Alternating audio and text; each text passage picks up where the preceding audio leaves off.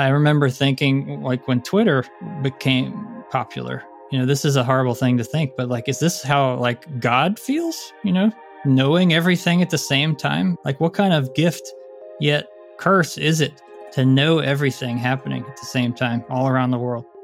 Benj Edwards is a technology writer and tech historian. He remembers a world long before social media platforms, when the online world felt much smaller. My first experience going online, my dad brought home this little black box, and he said, "This is called a modem." And I guess he hooked it up and told my brother how to do it. My brother's 5 years older than me, so he jumped right into it. And I just thought it was absolutely magical. Edwards was a 10-year-old living in North Carolina when he first went online in the early 1990s. Back then, not only were there no social media platforms, the internet wasn't widely available. To go online, you had to connect your computer to a phone line and dial something called a BBS. A BBS is a bulletin board system, a way for people to call and leave messages that other people could read later, like a bulletin board. So imagine outside a grocery store or something where there's like a cork board or something where people could post notes. This is an electronic representation of that. These electronic bulletin boards looked like primitive websites. People could dial into them from their personal computers and leave messages on discussion boards. They functioned a bit like social media platforms. I called a place called Baxter BBS. That was a cool place. Every system had its own vibe to it. There was another called Octopus's Garden that I really liked a lot. There's the Fastlane BBS. There were sort of like discussion groups where people would talk about computers or politics or religion or all kinds of crazy things that people would argue about, or games or the latest movies. There was like a firearms discussion or something, and like that's a hobby in America, so there are always people arguing about those things, and anyone could read those messages and anyone could post a reply. And usually if it's really active, you could have like 100 people or more like calling and trading messages. Edwards says the BBSs often built up a group of regular callers, and they had a local feel to them. In 90s America, it was really expensive to make anything except a local call, so you tended to stick to the BBSs in your area code. Everyone you talked to was, even though they seemed like strangers, you actually had a lot in common with them because they went to the same stores, the same schools, same universities. And the BBS users who were, late teenagers, early 20s and stuff would have these parties and get-togethers. They would actually get together at somebody's house and hang out, in person every once in a while. At their peak, in the early 90s, there were thousands of BBSs all over the United States. But then the internet arrived and brought the BBS era to an end. Suddenly, you could connect to the World Wide Web, and through it, communicate with anyone, anywhere in the world. Edwards says that opened up an even bigger world to teenagers like him. But he also thinks that something valuable got lost along the way, the genuine sense of community that came with the BBS era. You have to get along with the people who are there, just like a small town or somebody. You can't, you're all stuck in the same place together. You have to learn to live with them instead of just go and get whoever you want anywhere around the world to talk to. Imagine you're stuck on a boat with everyone on Earth. There's going to be fights because not everybody has the same culture. Not everybody gets along. This is Tectonic from the Financial Times. I'm Elaine Moore, and in this season of the podcast, I've been asking whether we've hit peak social media. There are lots of reasons to think we have. There's the stagnation of big platforms like Facebook, there's Twitter's struggle to break even, and there's the growing sense that social media today may be doing us more harm than good. But the internet has also given us the opportunity to make valuable connections, to stay in touch with our friends and engage with people that we'd never get the chance to meet in real life. So the question is, can we take the positive bits of social media and get rid of the bad? What should the social platforms of the future look like?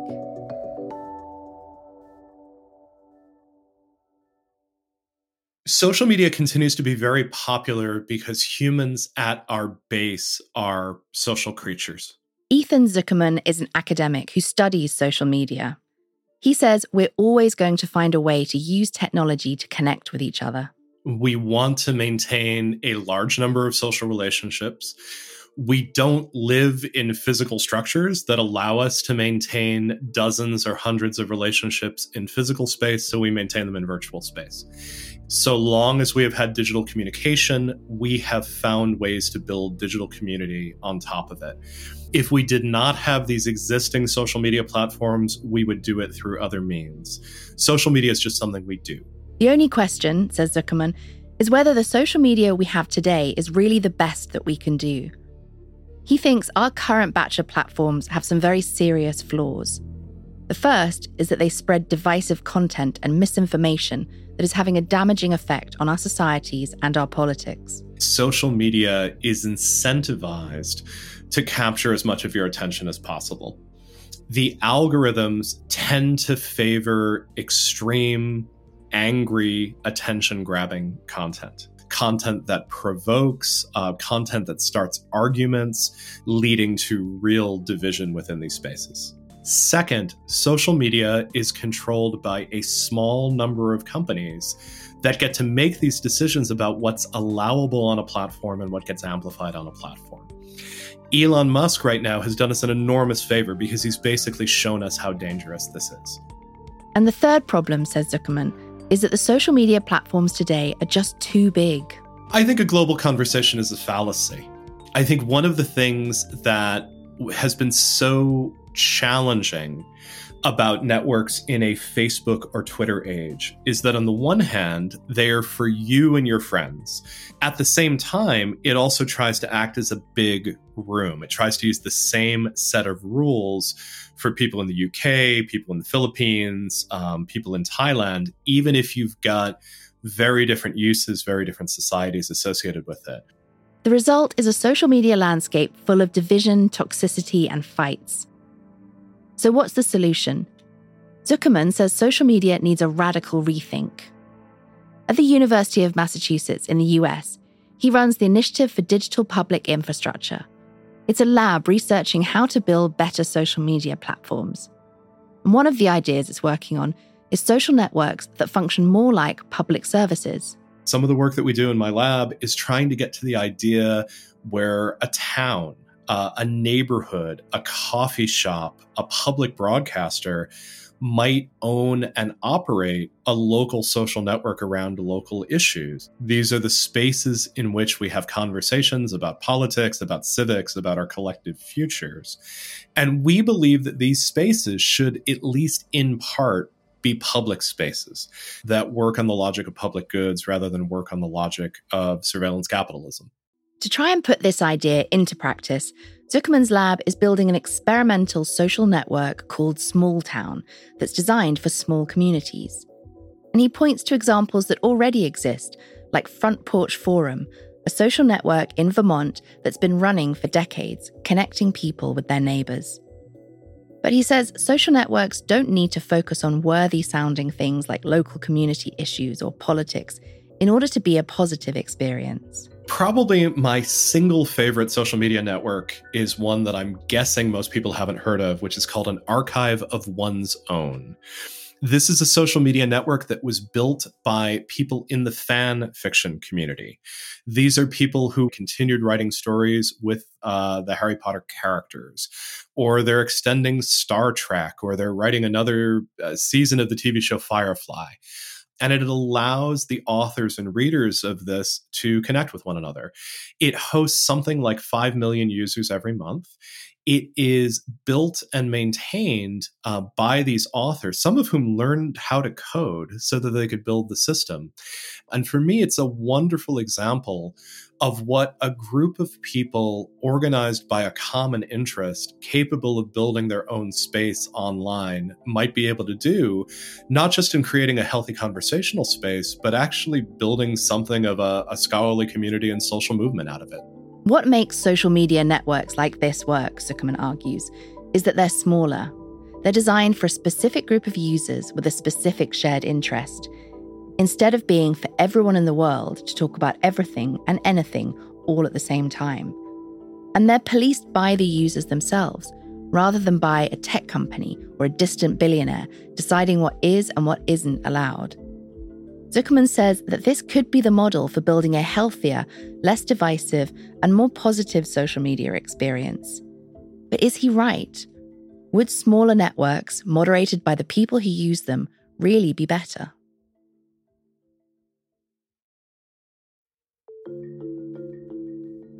Ethan Zuckerman has been studying social media for years, and he says one of the ways to make social media better is to have smaller social networks where people can get together to talk about specific topics and where the users have more say in how those networks are run.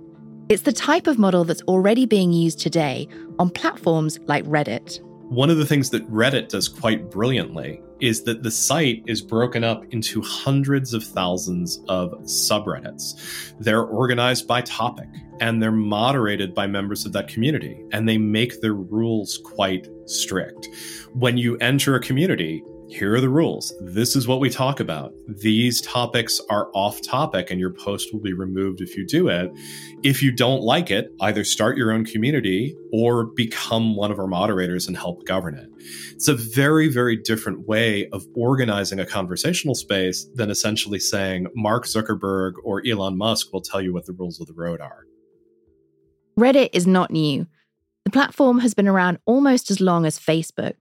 But what makes it different is the way that it groups users not by who they know, but by what they're interested in. And it's moderated by those users. Reddit really kind of came out of this idea where, sunlight is the best disinfectant for bad ideas. The community will take care of it. And that was really also built into its design. Sarah Gilbert is a researcher at Cornell University.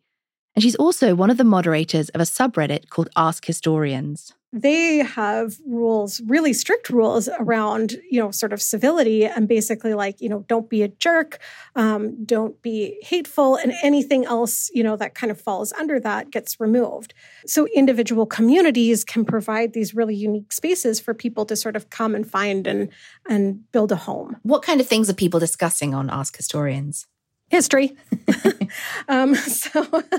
So Ask Historians is actually kind of neat. There's a lot of places on Reddit where you can go and talk about history.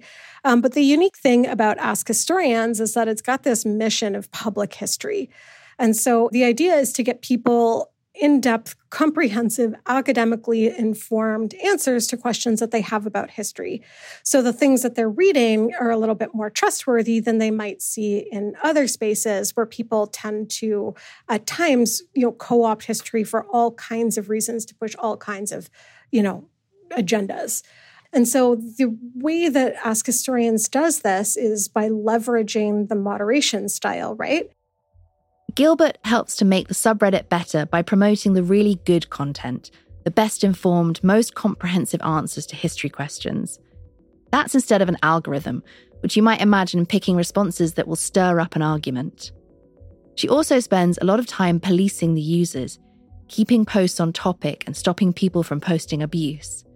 It creates a positive social space on the internet where people with a common interest can get together and build a community around a topic. You can see why this kind of social media experience would be better than the flame wars of Twitter, for example. But it's far from perfect. For one thing, Gilbert says, Reddit is as bad a place as any major platform for propagating hate, harassment, abuse, and misinformation or disinformation. In 2020, for example, Reddit shut down thousands of subreddits promoting hate speech. And keeping the hateful and toxic content off the platform is a mammoth job. Even moderating something as innocent-sounding as Ask Historians puts her in constant contact with the worst of the internet. I see a lot of hate-based history. So things like racism and anti-Semitism and Holocaust denial and that kind of thing. And it's really interesting when you talk to other moderators. Sometimes they'll be like, man, I do not know how you moderate Ask Historians. You must get exposed to so much terrible stuff. Meanwhile, I'm talking to them and they might moderate community that's designed as sort of a safe space for, queer or trans people. And it's like, I'm thinking the same thing, the amount of hate that you must get exposed to must be so terrible.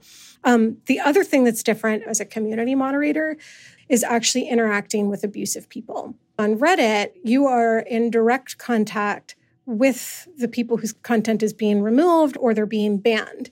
And so that exposes you to a lot of direct harassment and direct abuse, which can sometimes get really bad.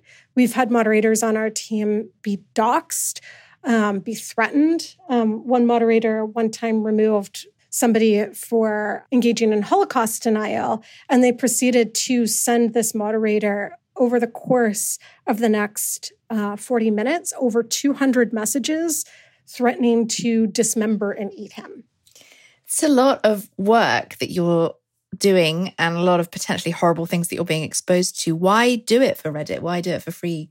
What's in it for you? The community.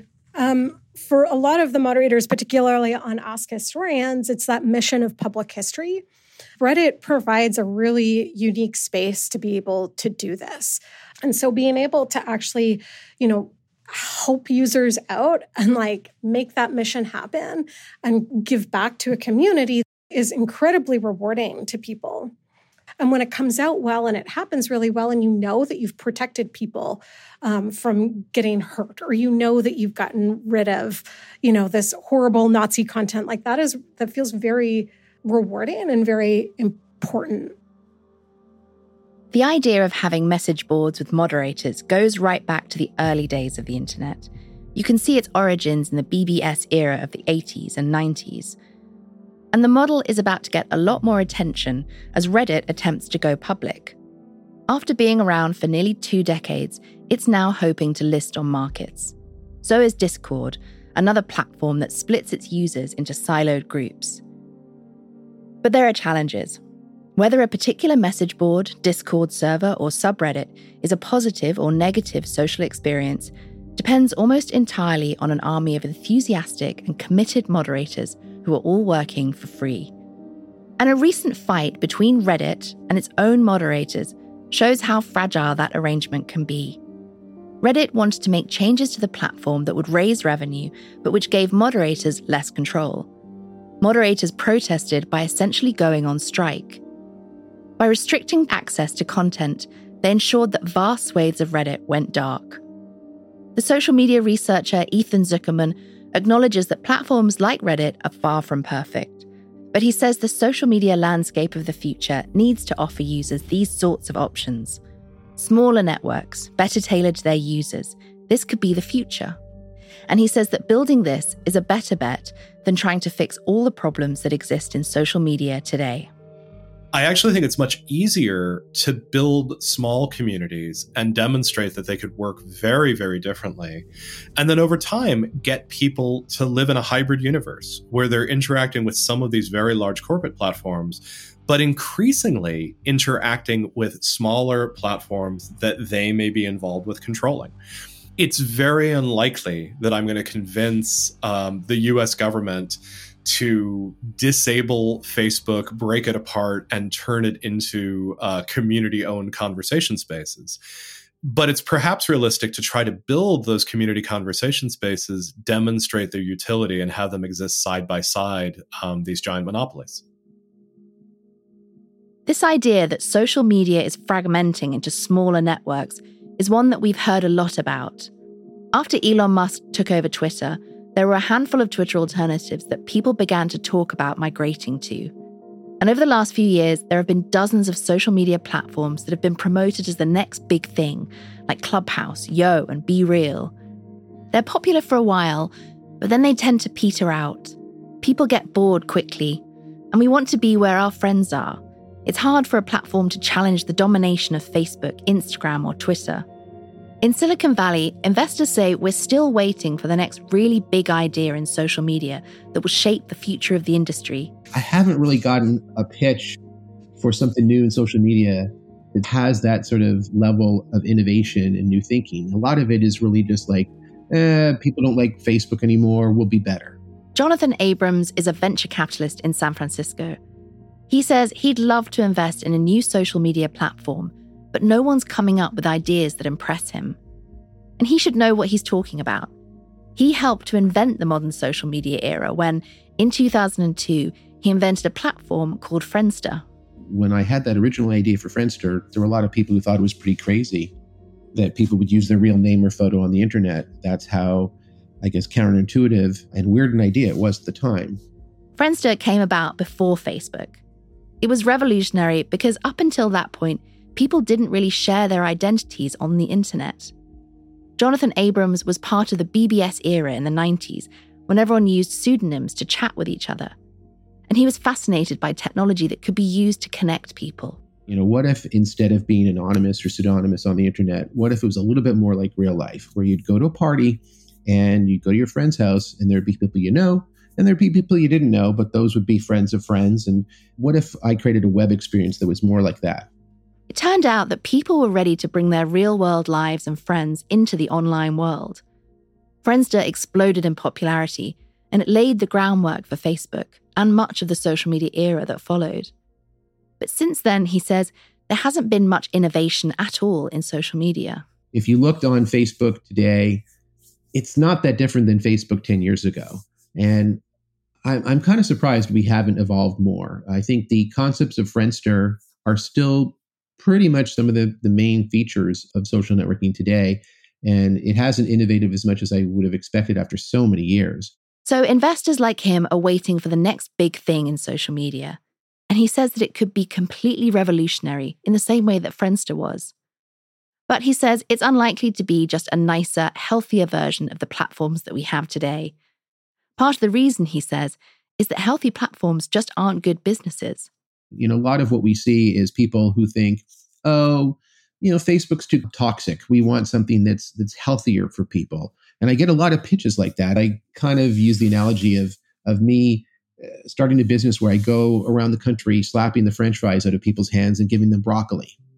And that would probably be a good thing. Probably be good for more Americans to eat less French fries and more broccoli. But I don't think it's a great business. And the problem is right now, the toxic stuff generates a lot of clicks and attention and engagement, and that's why it's been winning. So I think that there will be something new, but it's not going to be just somebody saying, "Oh, I don't like Facebook, so I'm going to create another Facebook." There are lots of things to dislike about modern social media, but there's far more appetite to change the way it works than to stop using it altogether. The likes of Facebook and Twitter didn't invent socializing on the internet. The model they use is not necessarily the one we'll all be using in the future. Nostalgia about the early days of the internet, when communities were smaller, suggests one way that things could change. Benj Edwards, who we heard from at the top of this episode, first discovered the thrill of socializing online in the BBS era of the early 90s. When he was still a young teenager, he started his own BBS called The Cave. He had a dozen or so regular callers who would post messages. One of his regular contributors, another teenager who lived across town, even became his best friend. They're still best friends today, 30 years later. Edwards believes in the power of bringing people together online, but he says that the dominance of large platforms has also taught us some lessons about the limits of connecting everyone around the world. I think we're already seeing a sort of balkanization happening. There was this broad trend to centralize everything on the internet through massive networks like Twitter and Facebook that just churned everybody up together in one place. And I think the lesson from that is we are healthier, honestly, if we silo ourselves to a certain extent. And there's no such thing as a global monoculture, and there can never be, because the realities of living are different in different places. So I feel like we're going to break up into smaller groups, social groups. Like Discord has really gotten huge. You know, you post one thing on Facebook, everyone in the world sees it. Now they're siloed off on these Discord servers, which are kind of like their own BBSs in a way. So it feels like we already are returning to BBSs, you know?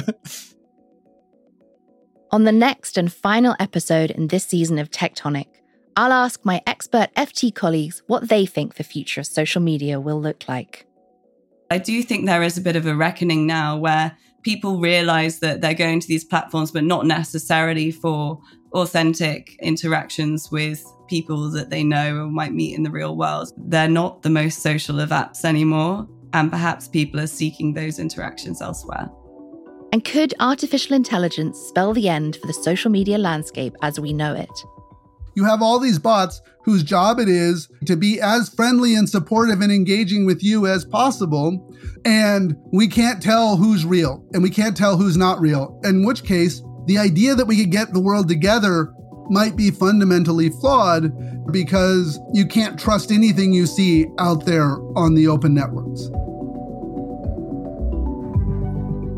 We've made some articles related to this episode free to read on ft.com. You can see links to those articles in the show notes, including a recent Lex column I wrote on Reddit's business prospects.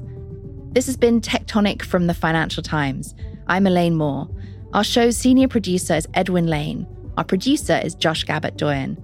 Executive producer Manuela Saragosa. Mixing and sound design by Sam Giovinco and Breen Turner. The FT's global head of audio is Cheryl Brumley.